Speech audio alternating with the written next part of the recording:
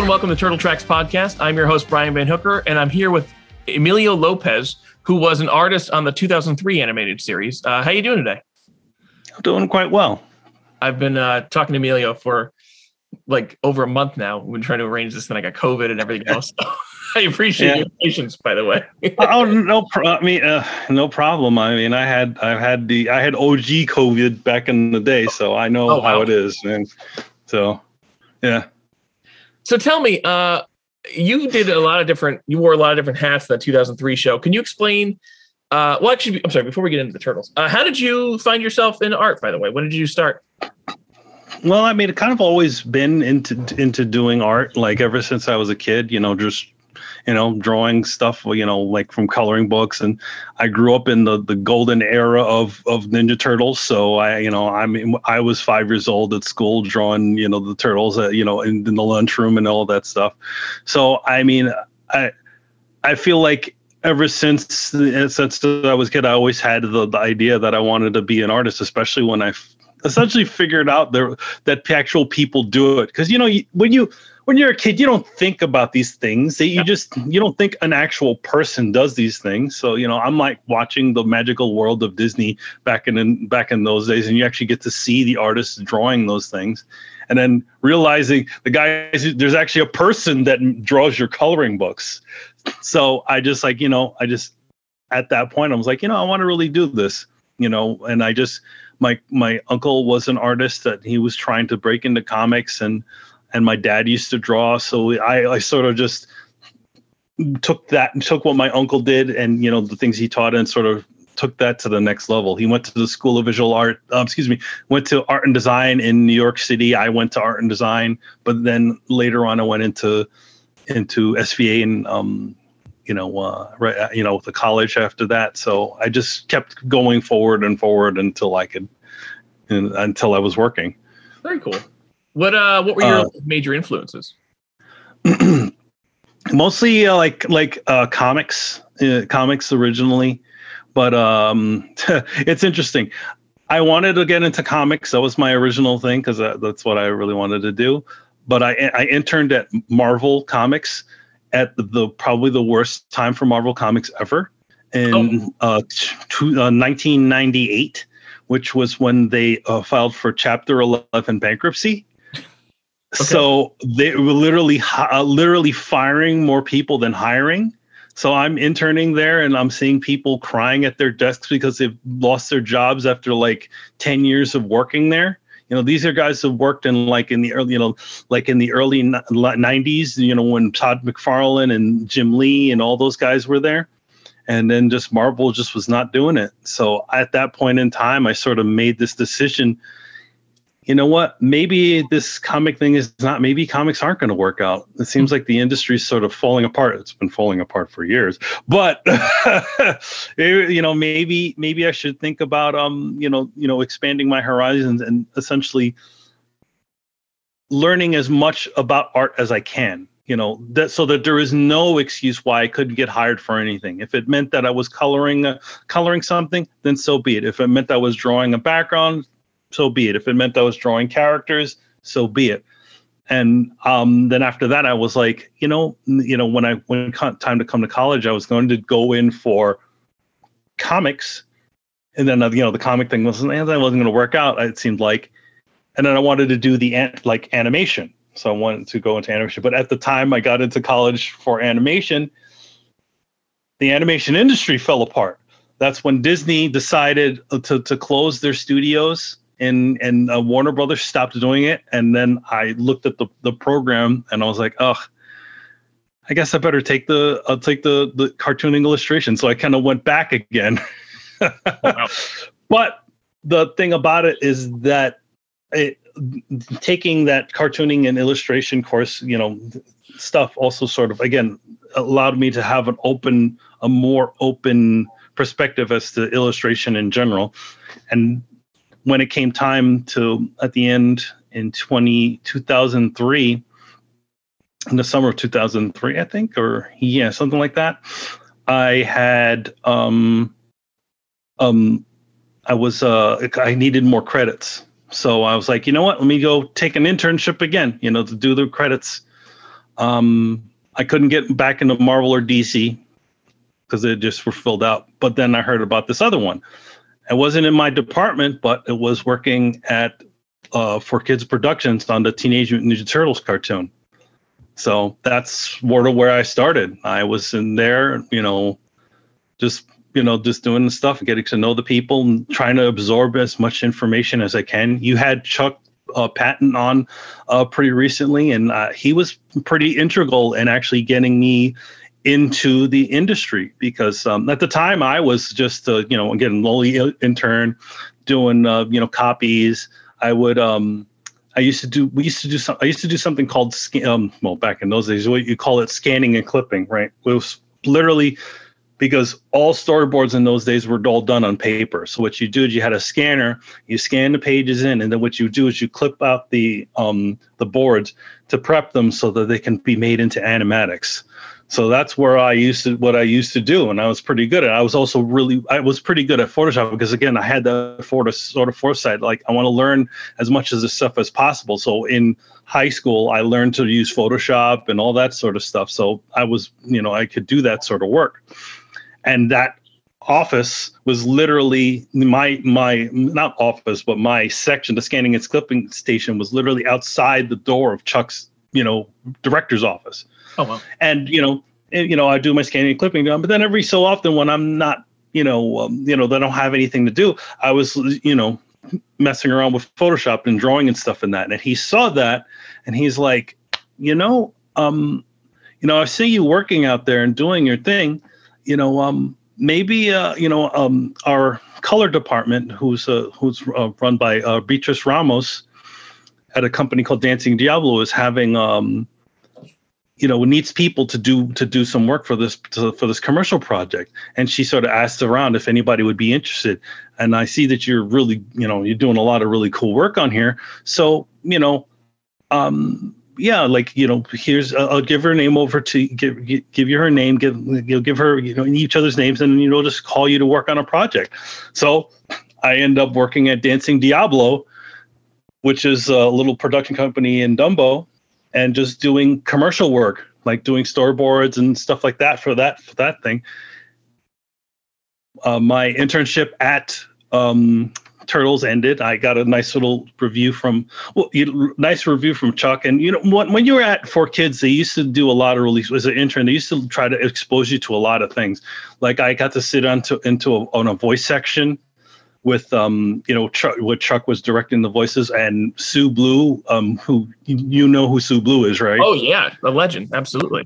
Yeah, she used to do back in those days, she used to do our voice direction work. And so you would hear her from all the way out from LA directing our guys out in New York, and I got to see all four Turtles. They used to record them all at once. Michael Center Nicholas, I think his name is. No, I can't remember. Maybe I'm wrong name. I can't remember. The guy who plays Leo, who's I think that's the name, right? Yeah, the name, right? He plays Dean Venture on the Venture Bros. Anyway, I got to know him, and I got to know a couple of the other guys. So yeah, like all of that, and sort of just after that internship, I took another internship at Dancing Diablo, who did the color design on the show. Okay. And that's how I sort of got back in, because eventually color work got moved back into Main 4Kids, and then I was doing stuff there. But I started as a background painter there. Then I went to character and prop color design.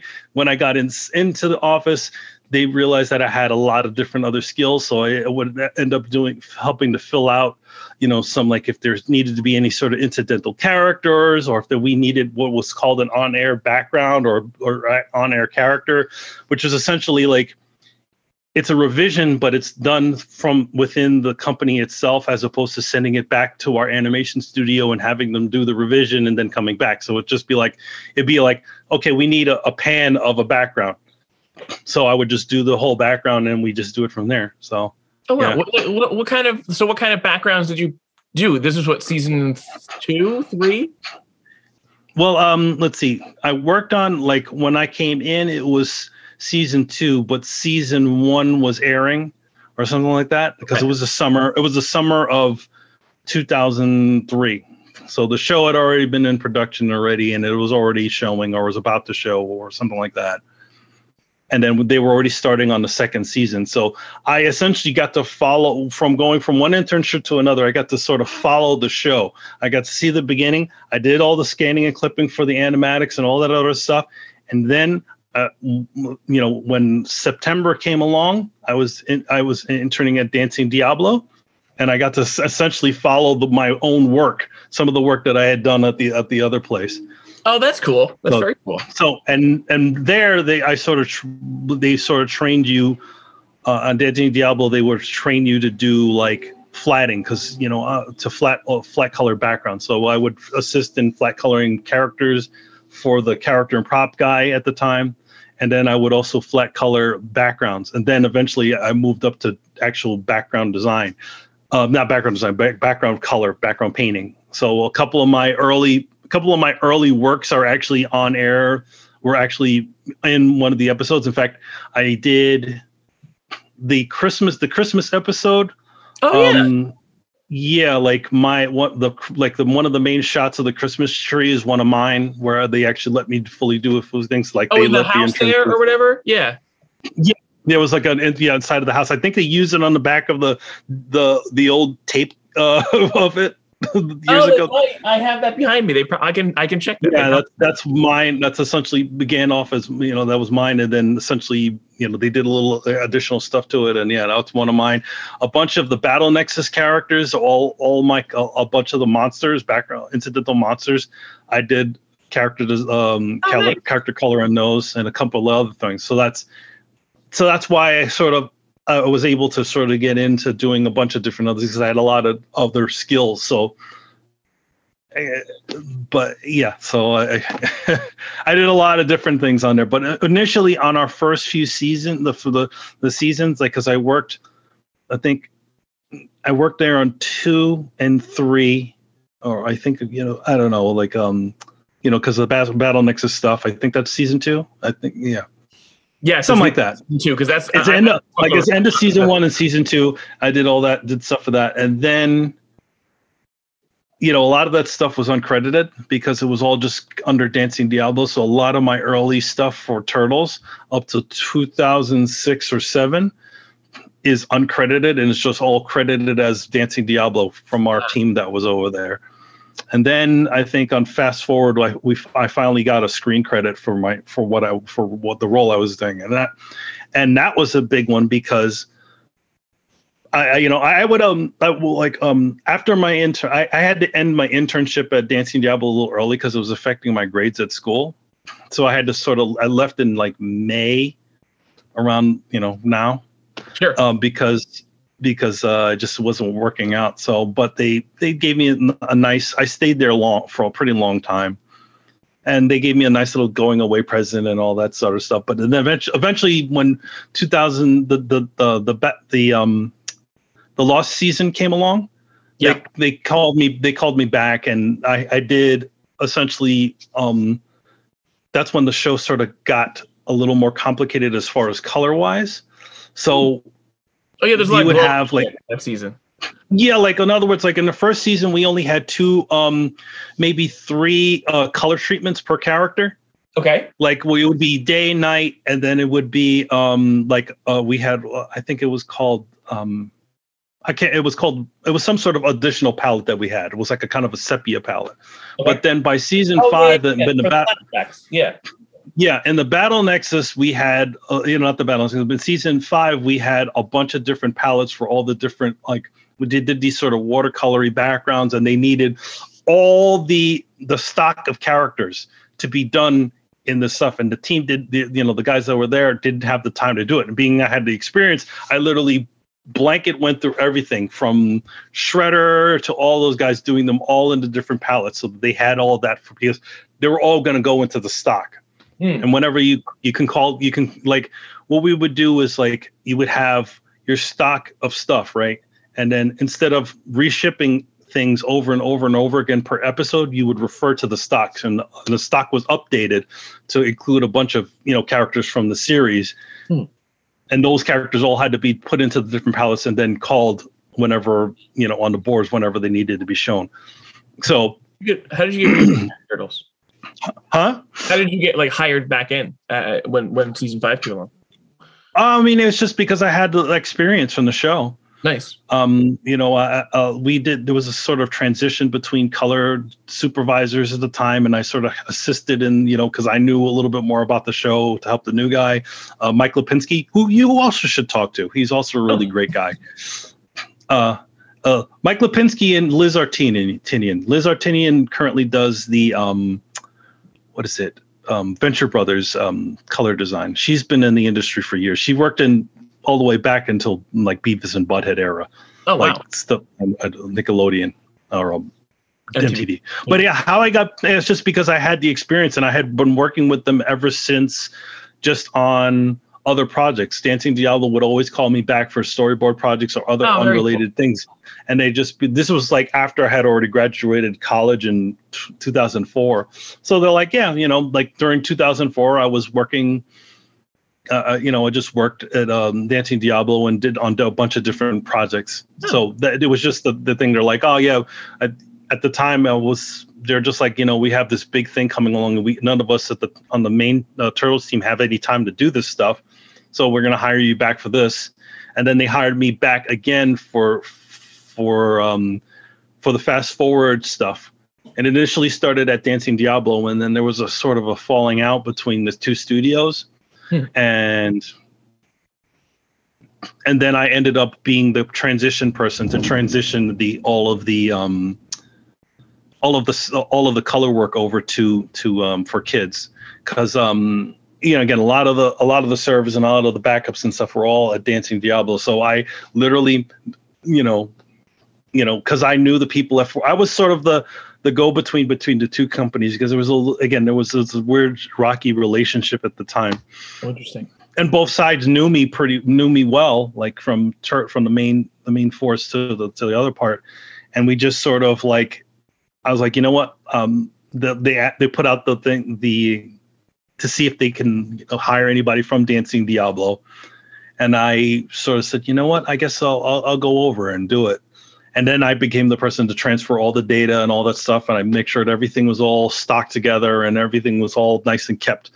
So that I knew the Dancing Diablo servers, so to set everything all up when we did everything over onto 4Kids. And then when I was at 4Kids, because they had there was a time where they needed to get things done, and they didn't have the color studio doing anything, and so they hired, to keep on schedule, they hired a bunch of freelancers to sort of fill in the color roles.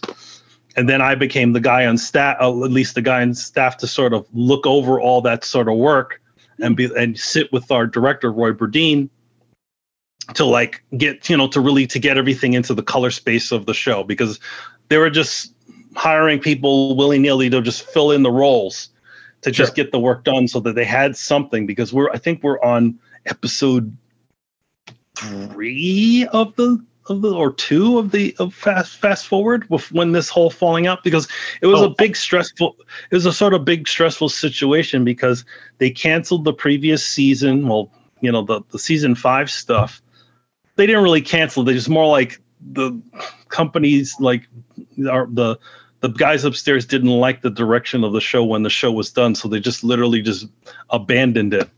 Yeah, for those who don't know in the audience, so when it aired originally, it went from season 4, skipped season 5, the Ninja Tribunal episodes, and went right along when the show kind of, I don't know, rebooted, but reformatted with Fast Forward. Yeah, the soft reboot, which was Fast Forward, because a lot of things happened at the time where things were getting pretty dark on the show, and I feel like a lot of the higher ups were not liking the direction. So one way they tried to they say that sort of lighten up the show was by doing lighter colors and brighter stuff for it. But there's still a lot of things that just didn't work out very well. I mean, there's at least one episode that was just totally cut from it. Oh yeah, the Baxter Stockman crazy death something. No, that's the zombie Baxter Stockman stuff. That was aired. That episode did come out.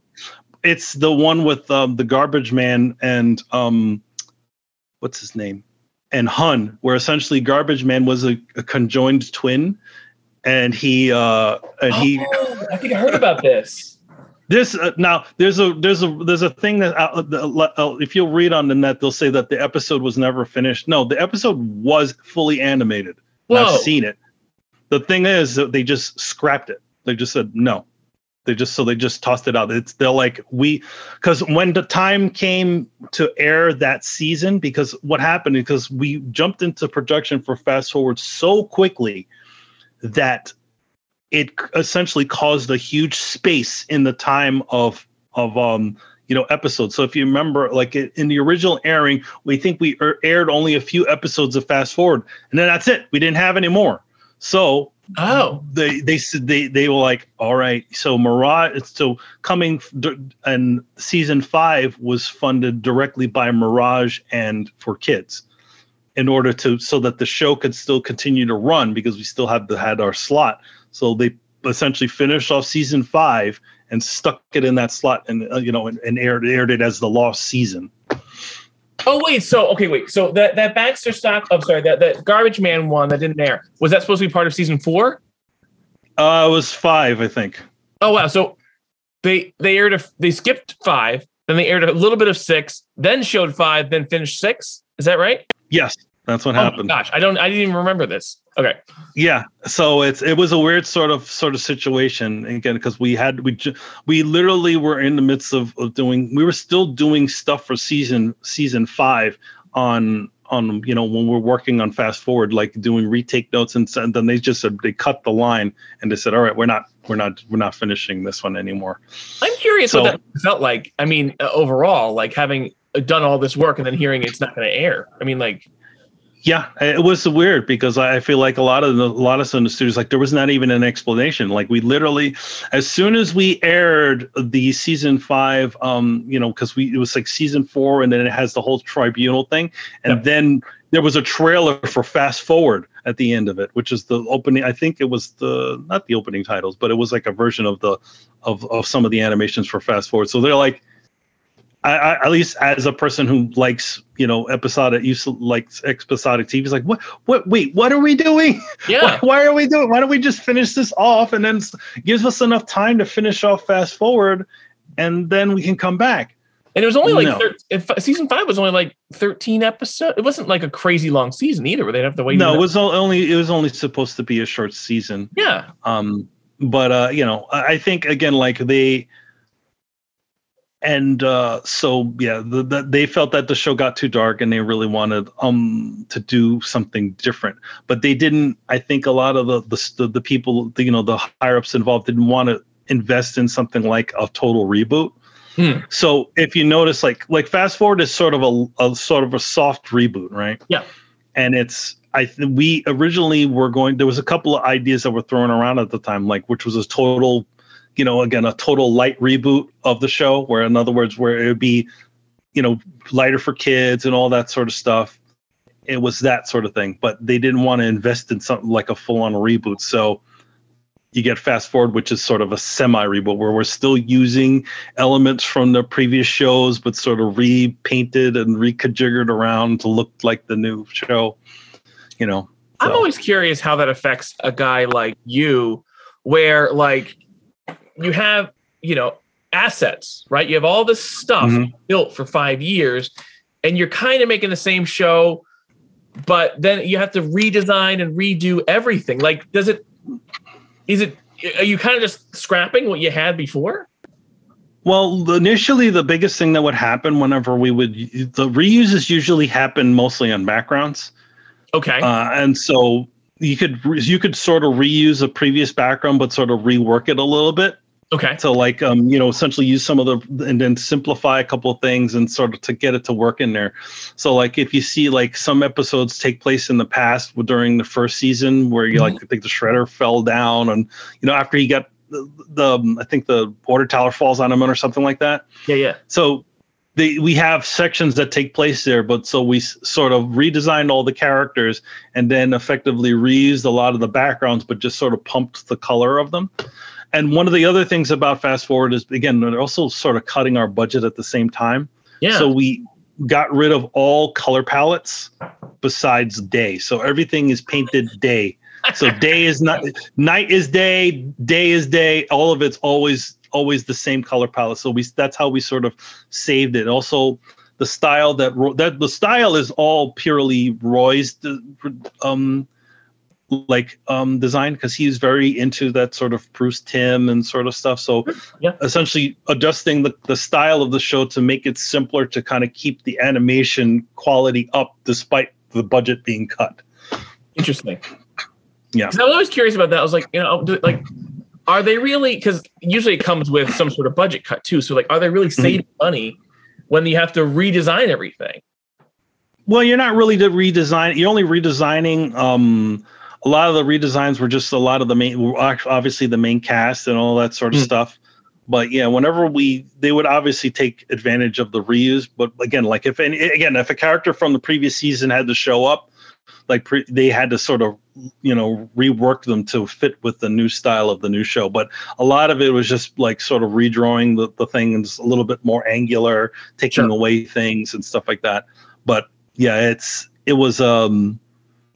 I mean, it sounds crazy, but I think it ended up working out in a lot of ways, But again, like this was a time where we're sort of getting our budget cut, and we're trying to figure out ways to do these things, as well as make the toy company happy. Because at the point when Turtles originally started, it was all about. It was a joint project between 4Kids, Mirage, and Dongwoo Animation, which was our animation studio.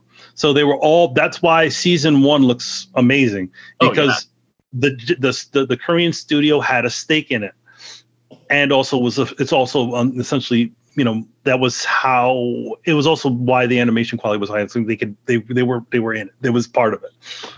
But then as the years gone on, they sort of pulled out from that. And then I think that's also when the animation quality went down, because we weren't a priority. We were just another show of thousands of shows that they were producing. I see. And then eventually it was mostly Playmates that was flipping the bill, because our toys, even all the way up to 2000 and the end of our show, that's what kept our show on the air, because our toys were were not only the cheapest on the market, but also it still had that nostalgia of the parents who, people that were our age now having kids and going out there. Oh, I remember Ninja Turtles, and oh, hey, this is not, I get this, for.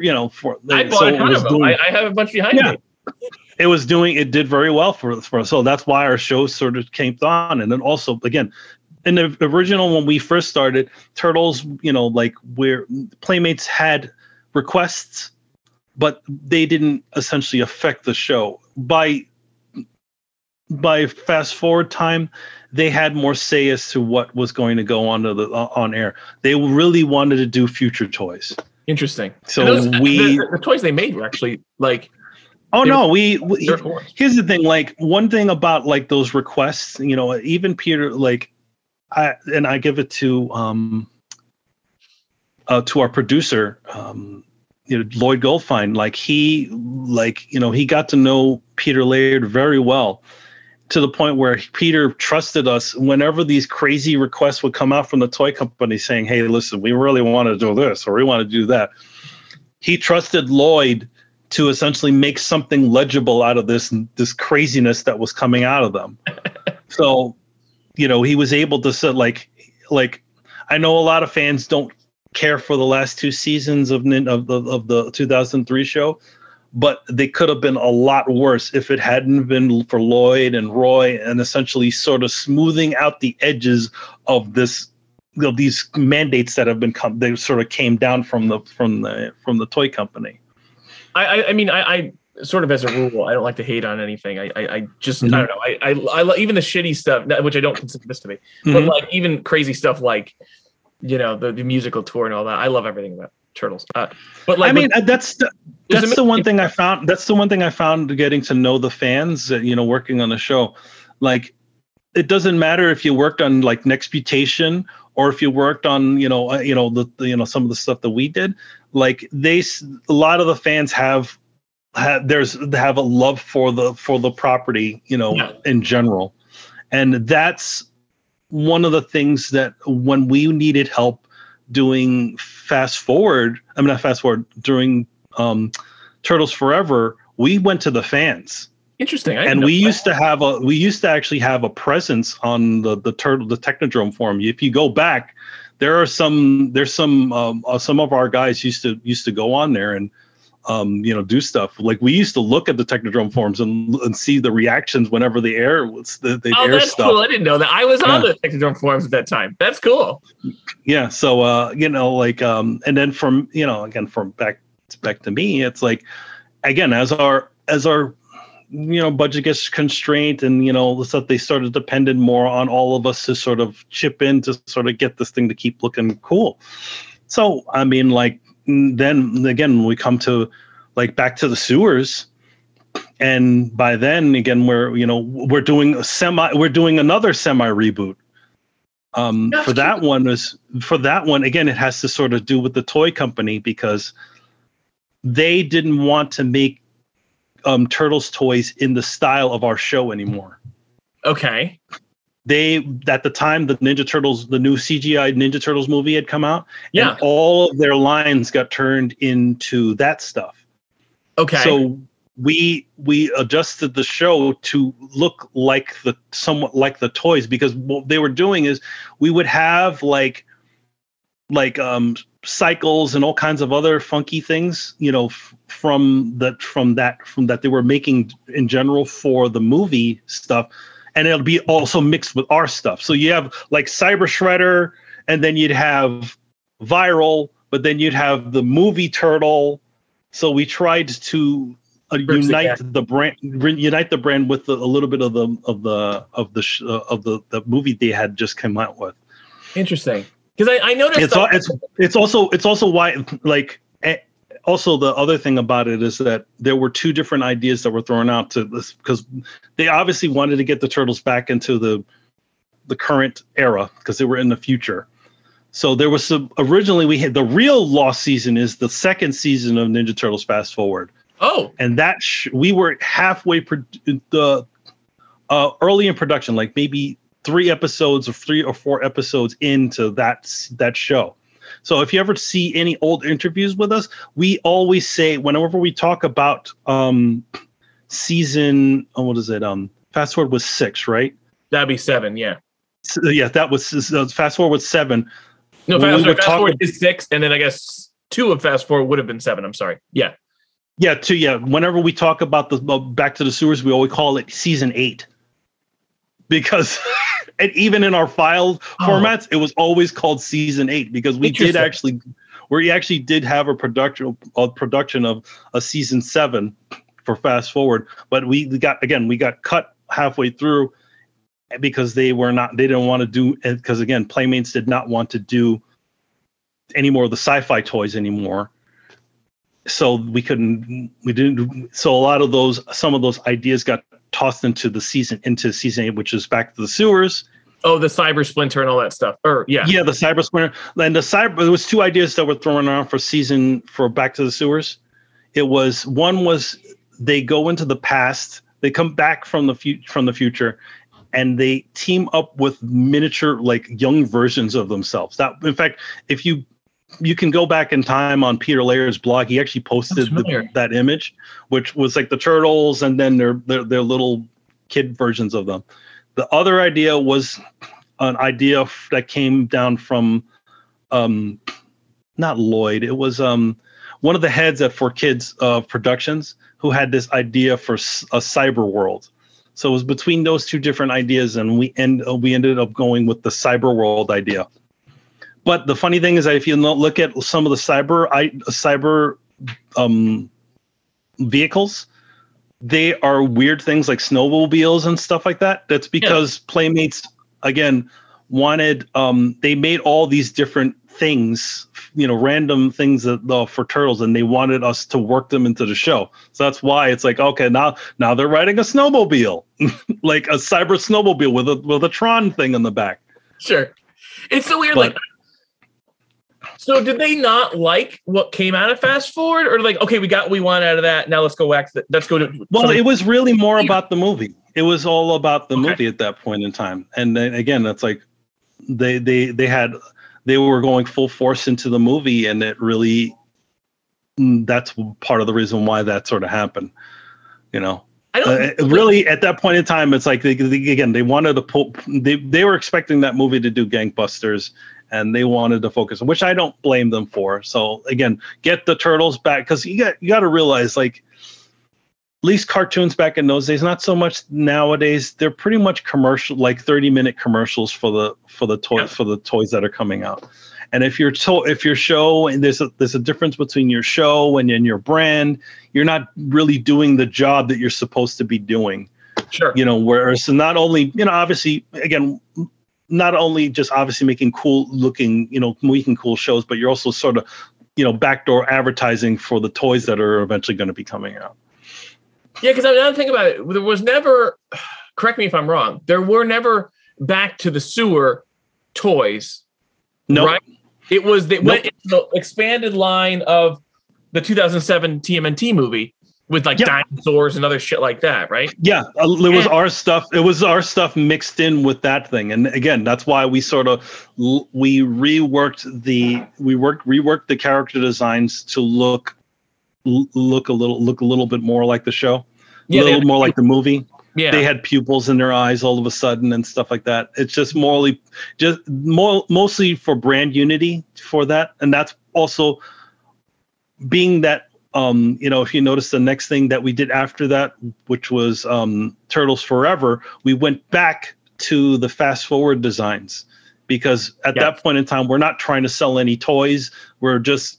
This was a film that was funded by Mirage and funded by, For Kids Productions, or for Kids Entertainment. So we didn't need to really bend to any sort of the demands that the toy company had, as far as, because you know, that it was just really more of a celebration of all things Turtles at the time. You know, asking about that, which is the 30th anniversary. Let me ask that with Turtles Forever. So the show was canceled by that time, or you guys knew the days were numbered, or you don't know? Here's the thing: like we were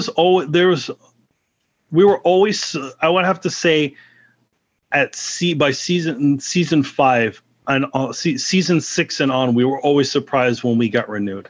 Okay, because we again, if you notice, like the season, like if you want to call the lost season 5, they initially made it like have like an ending, you know. Okay, April and Casey get together, they save the world, all that sort of stuff. So. But we always try to leave a little bit more open if there is a new show. Sure. So like, from season 6 and see all the different ones, we left a little bit open, but we also we knew that the shows was eventually going to be closing up. But I think, again, the thing that kept us on air was just the toy sales. So when season 6 comes, like, we were like, we're getting another one. We're getting another one. It's like, so I think the way we ended off was probably the best way we could have ever ended. We not only had a definitive ending for the series, but we also got to do this badass movie at the end, which was our first foray into like doing HD. Like, that's how old our show was. Like, our show was literally done in the era of semi, like before HD. So we're all like, we used to review like take ones on videotapes. We had a little station in all of our, in our department. We just watched the thing and do color notes or retake notes or anything. That's how it was. That's amazing. Until Turtles Forever, where we finally were doing, essentially get to do a letterbox presentation. We had to readjust all of our storyboard to work for the new format, and just try to figure all of that stuff out. I think in season 6, at least the art department, the art department essentially moved to a whole digital format. Like during Fast Forward, they went to because they were still drawing on paper. Wow. Like like we have like at least I think for like when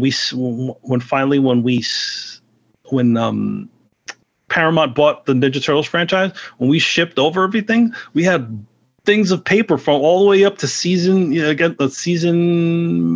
6, which was all still on paper. So then we're for season 6, what is it? 7, something like that. So we'll be like season 6, season 6. I think was the last one. 7.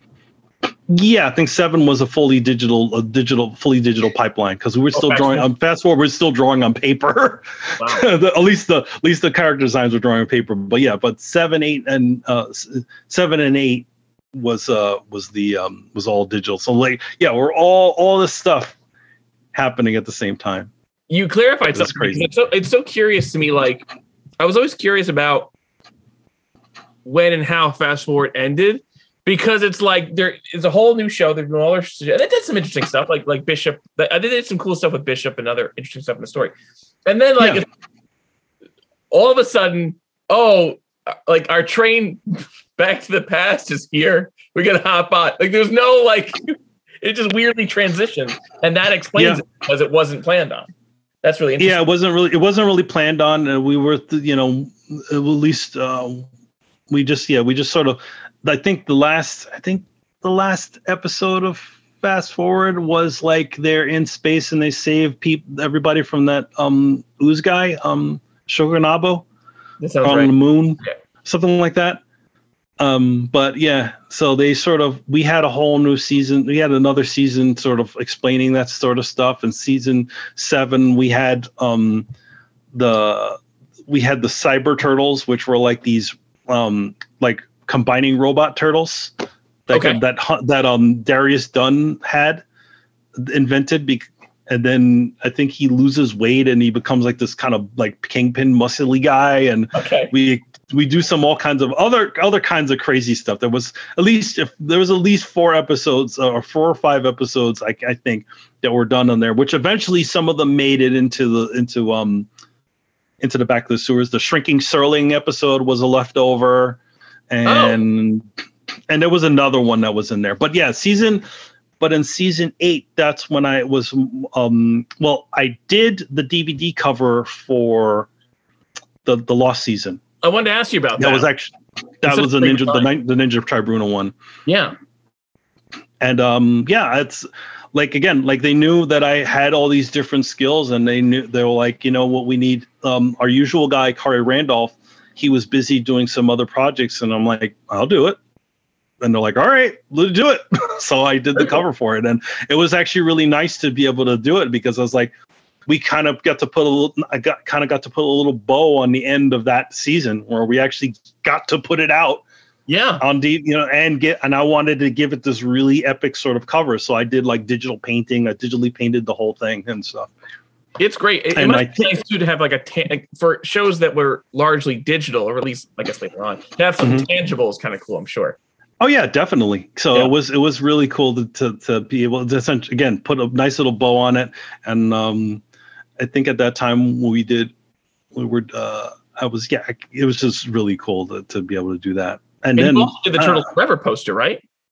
Yes, I did. I did actually a lot on Turtles Forever. Well, parts of Back to the Sewers into Turtles Forever. So again, Turtles Forever, the way I sort of looked at it, that was the end, because we all sort of knew in the Back to the Sewers that things were getting close. They were not talking too much about new seasons and stuff like that. But again, Lloyd and Roy always had something coming, some sort of idea, and going in the back of their head. I think that in the beginning of Back to the Sewers, they gave the idea of the Shredder War deal.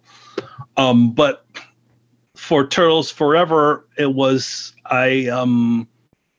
we actually started talking about that toward the end of the, I think, Back to the Sewers. I think we did a Comic-Con panel talking about that stuff. And I just looked at it as like, okay, this is going to be our big moment. If this is going to be the end, we want to go out for the bang. So I think at the time we had already we sort of blew out a lot of, at least Lloyd said, he's like, well, we don't have any budget for anything. So I literally just said, you know what? I'll do it. I'll do it for free. Totally. Oh, wow. Just give it. Yeah. So on my off time, I just, when or I'm not working at the office, I was, doing the Turtles Forever cover. And then next day I was going back and doing the stuff. And we really needed to get it ready for, I think, a San Diego Comic-Con premiere, but unfortunately they couldn't get the poster printed up in time and all that stuff because graphics needed to work over it or whatever. But was it tough to, because you'd been drawing the 2003 Turtles for so long? Was it tougher to recapture the 80s Turtles in some way or no? Actually, it actually is kind of hard because it was kind of hard because a lot of them are sort of that's part of the reason why we sort of changed the style a little bit to something angular. It's a lot easier to draw straight lines than it is to draw, roundy, bouncy lines. So it took me a little while. The Turtles took a little while for me to get right, but I did it. And the other thing that was difficult was drawing the turtle blimp because I put the turtle blimp on that. Yeah. Because the idea for the cover was essentially the idea came from Transformers the movie, actually. So you remember that cover where they're like Shredder's Unicron. Yeah. So awesome.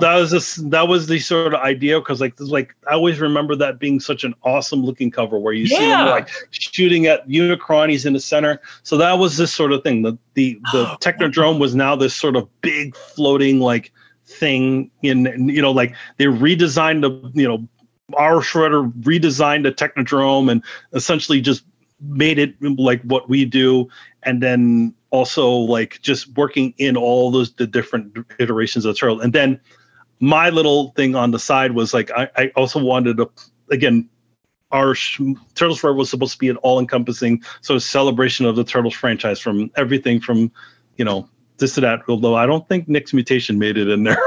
but I know we know how we know in a little clip up there. I think it did. I could be wrong. I can't remember, but I know that Peter Laird did not like Nick's Mutation. But I wanted to at least get some of the movie stuff, so I put in the Toka Rizar characters that we put in there because nice. That's awesome. They're on the sides, and then there's also a bunch of other funky stuff all over the place that I hid in there. In fact, there's actually I don't know how high resolution the image is, but if you zoom in really close, I think on the right side on the buildings, you actually see the classic Turtles. So it's a little Easter egg that the Turtles are. I didn't know that was there. That's great. Yeah, I hid them in the poster because at that time we knew where we were going to do Mirage Turtles. Well, I'm like, man, we gotta get them in there. So and 80s Shredder and Krang are on the opposite building. Yep, they're on the 80s. Yeah. Are Bebop and Rocksteady on here? I don't see them. I'm looking. I think I didn't put them in that one. This is great. I love Turtles Forever. It's such a great it's such a great celebration of the whole brand. And I watched it recently for the first time, maybe a couple of years, and it was man, it holds up. The only thing that it misses is the voices of the classic four. I wish they'd had those. Other than that, that was a big thing because I surmised the reason why that happened is because Lloyd put out the the call to everybody, and everybody was James Avery was still alive then, all of those guys, the original cast of the Turtles. But I think the biggest thing that not only money, but I also think it's also because our show was a non-guild show. We did not have a Screen Actors Guild no Directors Guild, nobody on our show. Yeah. And it's part of so in order to be able to do that sort of stuff, you have to be part of a guild show. But that's kind of the way how for kids and that's how a lot of shows save money. Right. They sort of don't do guild prices, and then they don't need to pay residuals. But nowadays residuals aren't even a thing anymore because they all depend on re-airing of things now. Sure. But now, since most people don't watch regular TV, they watch streaming. The residual system doesn't work for most streaming programs. Oh wow.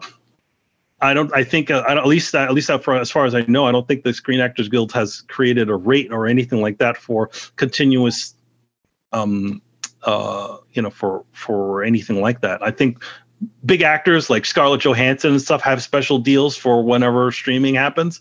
But I think for, actors like, Camp Clark and all those guys, they're not seeing any sort of residuals for the things that they have done. Or if they are, it's a very tiny check, not like it was back in the day. Let me ask you this. Do you know where Turtles Forever came from? Right. I don't know if that question makes sense, but like, I know you said it wasn't really involved like with the major production, and I don't think Roy had a huge hand in it. I don't think. Roy actually did have a part in it. Yeah. But the thing about it is that this is the signs that we were closing up shop. They let him go before he had he got final cut on the film. Yeah, I think he vaguely. I interviewed him 3 years ago, but I'm trying to remember. I don't remember him. Yeah, he directed. He directed, like, initially production wise. He, as far as art stuff, he directed all of that sort of stuff. But as soon as when the take ones and all that stuff started coming in, they already let him go, and that's how we knew things were going. We already knew things were kind of closing up shop, just little things here and there. We knew it was sort of coming. But then when they let go of Roy, and then they let go of our color supervisor, Reginald Butler, then we're like, all right, yeah, we're closing up here soon. Sure. But I think we ended. I and a couple of the other guys continued to stick around because they rolled us into the Chaotic card game. That's where I eventually ended up. Oh, interesting. So, but what was it? Roy didn't really get final cut, and that's where I sort of helped to fill in, because obviously Lloyd was going to be doing the editing and stuff, but he couldn't do a lot of the art retakes notes. So I helped him out, and I just I would watch the take ones, make any notes that I saw, do any redraws that needed to be done for the animation studio to make sure that they had, the proper reference whenever we needed to do any sort of, notes and stuff like that. And that's what I did. I mean, I didn't get any sort of, they gave me additional credits on the show on it. I got my character design credit, although I did character design on, what was it? Back to the Sewers, and I got my character design credit on the Turtles Forever. I also got a boarding credit on Turtles Forever. Okay. Because I actually animated 2 sequences in it. Oh, which ones? They're short. There's one shot of some guys, some of the purple dragons coming up and shooting. Okay. They needed an additional shot there, and I animated that. And then I also animated when Krang is being held by the Shredder, and he goes, "Go figure." Really short stuff. Okay, cool. So I animated 2 shots for the thing, so they gave me that sort of thing. I tried to, again, the way I looked at it, if this is going to be the last thing that we ever did, I'm going to try to, it doesn't matter if I'm getting paid for this stuff, I'm just going to try to, do as much to make this the best thing. If we're going to go out, this is going to be the best thing that we've ever done. And man, did you guys definitely deliver on that. It really is one of the coolest things to happen in Ninja Turtle history. It's such a great crossover. It was even kind of semi-duplicated later. It's so good.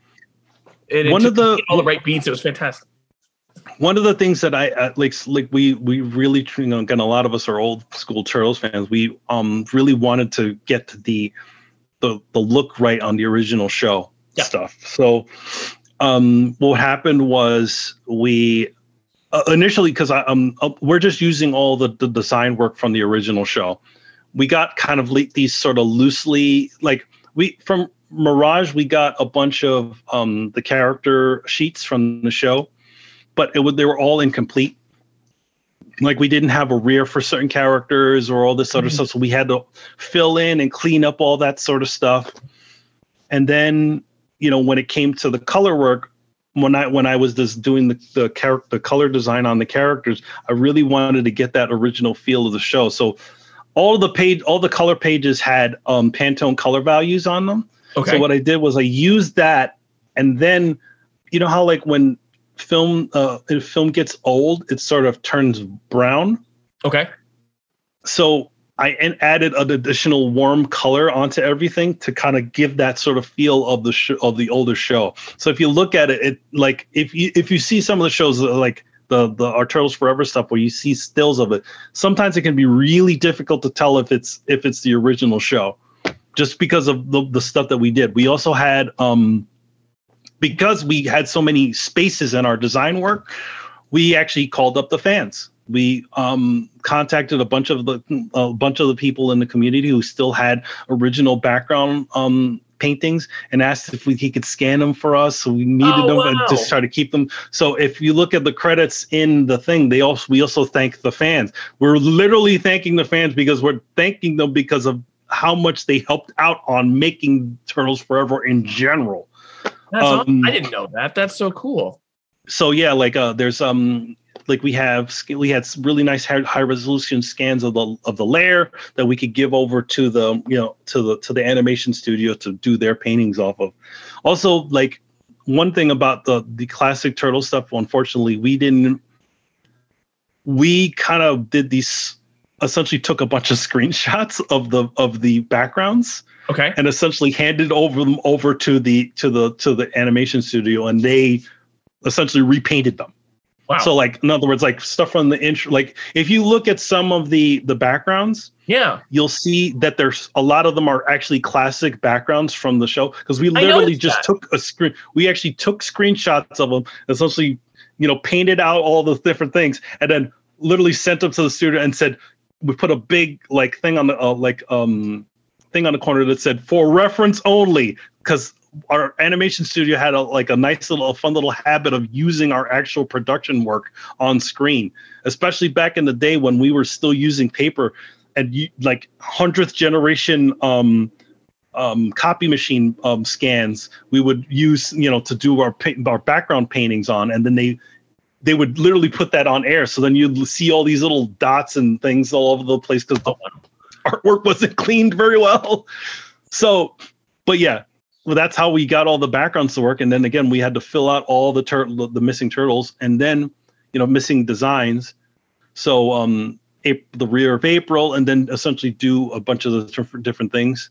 And then when I was designing the the color palettes for them for the different because on Turtles, what we used to do was we have formulas.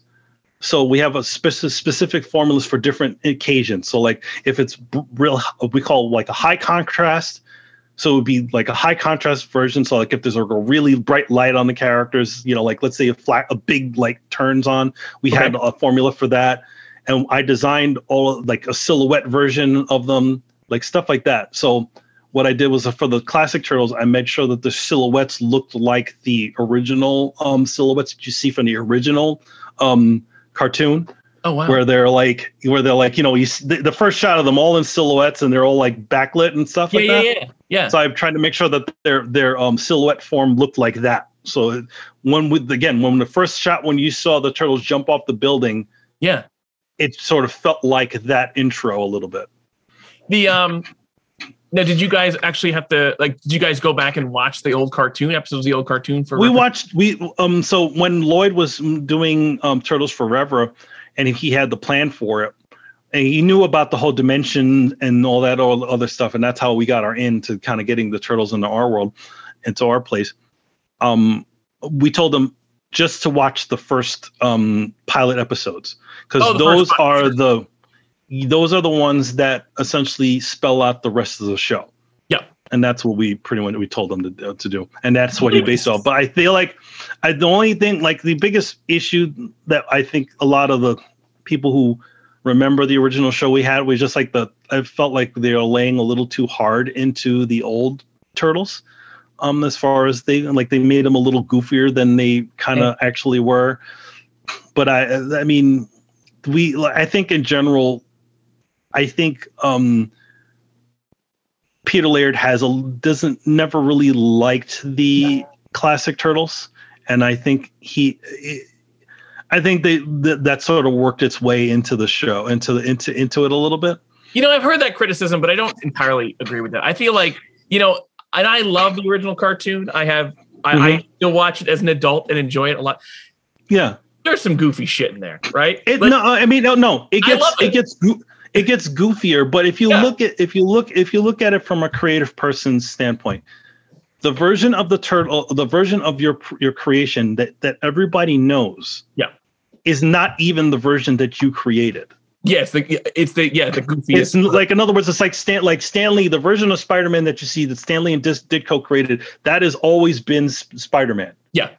But when it comes to Turtles, the version that most people are familiar with are the colored headbands, are those sort of things. Sure. And I think he may have felt a little bit slighted on it. If you also look at what Wolf did on the other side of that, all of his original creations kind of subvert all of the classic characters. Krang is the boss of the Shredder, the original character that Laird created. Yeah, and a lot of the other things are all sort of kind of conjure on. So I can understand why he might have a little bit of an animosity for it, but he's never really said it, at least as far as I know. But I feel like that might have been it. I know there's a feeling that the first show got away from them, and that he didn't want that to be duplicated for the 2003 show, which is why I think he had and that's why that's why, again, it took a lot of convincing for Lloyd to get Peter to sign off for this one. Well, to Peter Laird's credit, with him not having, with him having reservations about the 80s Turtles, the fact that he endorsed this thing at all is fantastic. So yep. Well, and also getting Turtles Forever to even happen was a big thing, because so I understand, you think, oh man, it's just the Ninja Turtles, you just put these guys. There's a reason why we never got Bebop or Rocksteady on our show, and it's not because Peter Laird didn't want them. Oh, interesting. It's because Wolf owned those, still owned a portion of those characters. So in order for Turtles Forever to happen, we needed to pay Wolf in order to get all those things to happen, and we didn't get everything. That's why That's why you don't hear the classic Ninja Turtles theme, because the original musician who made that song owns the rights to that. Chuck Lorre owns it? He owns the rights to the original song. So anytime that song ever shows up, or I think maybe a cover, anytime that show ever shows up, they need to pay him. Interesting. Yeah, I know. I don't know what. Sorry, go ahead. No, I was gonna say, I know that the rights stuff. There's like a lot of I think it was Eastman and Laird's desire to kind of give people a piece of the pie generously, but I know later on, even some of the right stuff now with Viacom, they don't own certain characters as a comics character. Yes. It's all over the place. Yeah. It's all over the place. And then obviously, since these guys know that they can get a pretty big penny from a company like Viacom, they're going to charge a whole bunch of money just to get the rights to it. So that's what helped. That's why it was so crazy that even Turtles Forever could even happen. Us getting to do classic Turtles, was totally off the board. We could never, if we wanted to make it would have been cool if we could have ever been able to do just to hit that nostalgia button, do a fun old school movie and all that. We couldn't even do that. So again, getting all the ducks in a row to get to get to get Krang, to get Bebop and Rocksteady, to get a lot of the thing, that was a big part of it. I love how. Sorry, go ahead. Go ahead. No, go. I love how you guys worked everything. Everything. That's it. I don't agree with the criticism that it's a little hard on the old Turtles, because it kind of pays off in lots of cool ways. Like Bebop and Rocksteady really kind of saved the Turtle multiverse in that story. And Bebop and Rocksteady, I feel, are the most. They're the most like themselves. But I do feel like the Turtles feel a little too goofy. Mostly in Leonardo. I feel like Leonardo shouldn't always be laughing about things. Also, the other thing about it, the version of Turtles Forever that's out on that's not even on Blu-ray. It's on DVD. Yeah, is a cut version from television. I know. Which I think. I wish, that was the big thing that we wanted to do. It was our first HD production, so that meant we would have had a nice Blu-ray. I did the poster for it, and once it came out, it would have been really cool. But once it got over to Nickelodeon, they almost like didn't know what to do, and then just slapped out the TV edit onto DVD. Which I think in England they have the full version, but I'm not sure. Does YouTube have the proper version? Because I think it was a few minutes longer. I don't know. Yeah, YouTube has the proper version, and they got that from the website. Interesting. Because we aired the director's cut at one point, and then we also put it on the website. And I think the one that you see on YouTube is the one from our old For Kids website. I hate having to watch I hate having to watch YouTube because I have the DVD. I hate having to watch YouTube, like the official. There's also a Muppet special from the 80s that only the official full version is on YouTube. So I have to watch it at Christmas time on YouTube. Yeah, it stinks because again, we had all this first HD production, letterbox, all this really pulling out all the stops to try to get this thing. And then finally, once it does get over to because again, at the end of production, there was whispers that a bunch of Peter was looking to sell the property over to somebody else, and For Kids actually tried to get it. Oh wow!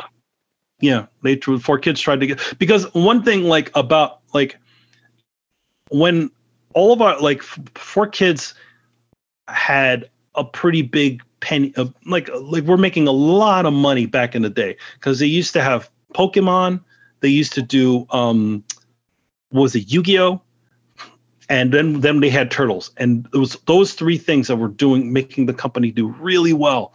But then they tried. I guess the higher ups were pulling some sneakery with the Pokemon franchise, and Nintendo pulled it back and made the Pokemon company. Interesting. And then some stuff happened with For Kids and Konami, and they pulled that franchise away from them. So all they had was Ninja Turtles. Mm. And they wanted and that was the one that was making the most money for the company. But compared For Kids, compared to something like a Paramount, and and I also sort of understand why Peter did it too, because I know that this doesn't get talked about much, but with Peter, he had been going through a lot of stuff at that era. Some things happened, and he's feeling it seemed like he was feeling very apprehensive with the franchise. So I think the best thing for him was to sort of just totally step away. But personally, I would have said, sell it to Eastman. Sell it back to Eastman. Keep it in the family. But I would have that too. And I remember following his blog at the time, and just him sort of explaining I've done this for 30 years and I kind of just want to do something else. I understand it, and I think Viacom's done a pretty good job with it. So no, I mean, here's the thing. I wish that we had the Viacom budget for things, because I feel like if for at least for Turtles Forever, if they would have made out the call to Avery and Camp Clark and all the guys, they would have jumped on that, because they would have had the money would have been there, and we could have done something better. Because a lot of our later seasons that was all of us. That's all of us on the team just chipping in where we could. All the flashes of all the different eras of Turtles, that was all, we took original scans from all these different comics and stuff and put them on, repainted them and worked them all up. I did I think we put the movie Turtles in there, and we clipped them out from one of the things there and put a background behind it. And I painted 3 images for it, which was I think his name is Zuli. He did these really monstrous looking kind of turtles. I painted that thing. There was another one that was drawn by our one of our storyboard guys who unfortunately had a stroke on the job, and he was actually feeling a lot better later on. But what was his name? His name was I'm sorry. I'm totally blanking right now. I'm sorry. I just like to give people credit, so I'm sorry. I hate I hate that I'm losing. I can't remember his name. I'm horrible. No, not at all. Not at all. But yeah, he unfortunately he had a stroke on the job, and he so when he was feeling, we tried to, at least because we knew that he was feeling better at the time, we tried to get him on the job to do some boarding at least a little bit, so at least his name was still in there. And then he drew one of the Turtles dimensions. I think it was like Ninja Turtles, where they're like on a Japanese roof and stuff like that. And I painted that, and then a bunch of other stuff. Very cool. Edwin Nebris, that's his name. Awesome. Yeah, I just like to shout out whoever we can. Edwin has a huge history with Turtles. Oh wow. He worked on the crazy thing. He worked on all of our seasons, but he also was working in the industry long enough to where he worked on the last season of the original Turtles. Oh wow, that's cool. So, and he also boarded the opening to SWAT Kats. Oh, that's cool. I love that opening. That's a great opening. So that he's like, because he's super inspired by anime, and he's like, the only time that he tried to do the Robotech / Macross like missile thing, where all the missiles come out and that go. Yeah. He's like, the only time that anybody ever got it was that he did it on a show was with the SWAT Kats intro, the SWAT Kats pilot. He's like, that was the only time that they actually, because apparently the studio knew what he was doing, and they're like, oh, okay, let's do that. They're doing Robotech, or they're doing Macross. That's awesome. But I know you got to run. I did want to ask you one more question before you go, if you don't mind. Mm-hmm. And I asked this of everybody. Who's your favorite turtle? Leonardo. Why is that? I don't know. He's the guy with the swords. He's the leader.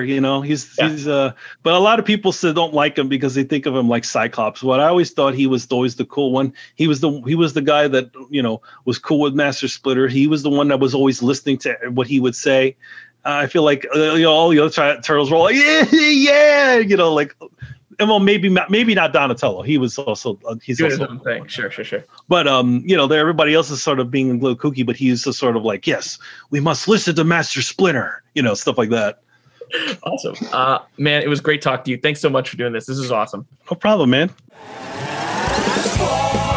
Leonardo, Donatello, fast forward. Raphael, Michelangelo, Teenage Mutant Ninja Turtles, fast forward. Teenage Mutant Ninja Turtles, it's Ninja Time. This future stuff is so strange, time can get rearranged, but the more things change, the more they also stay the same. Still kicking butt and playing video games, driving everyone nuts. This future's really insane. Fast forward. Get out of my way. Fast forward. It's so not yesterday. Fast forward. It's the only way to play. Fast forward. Guess we're here to stay.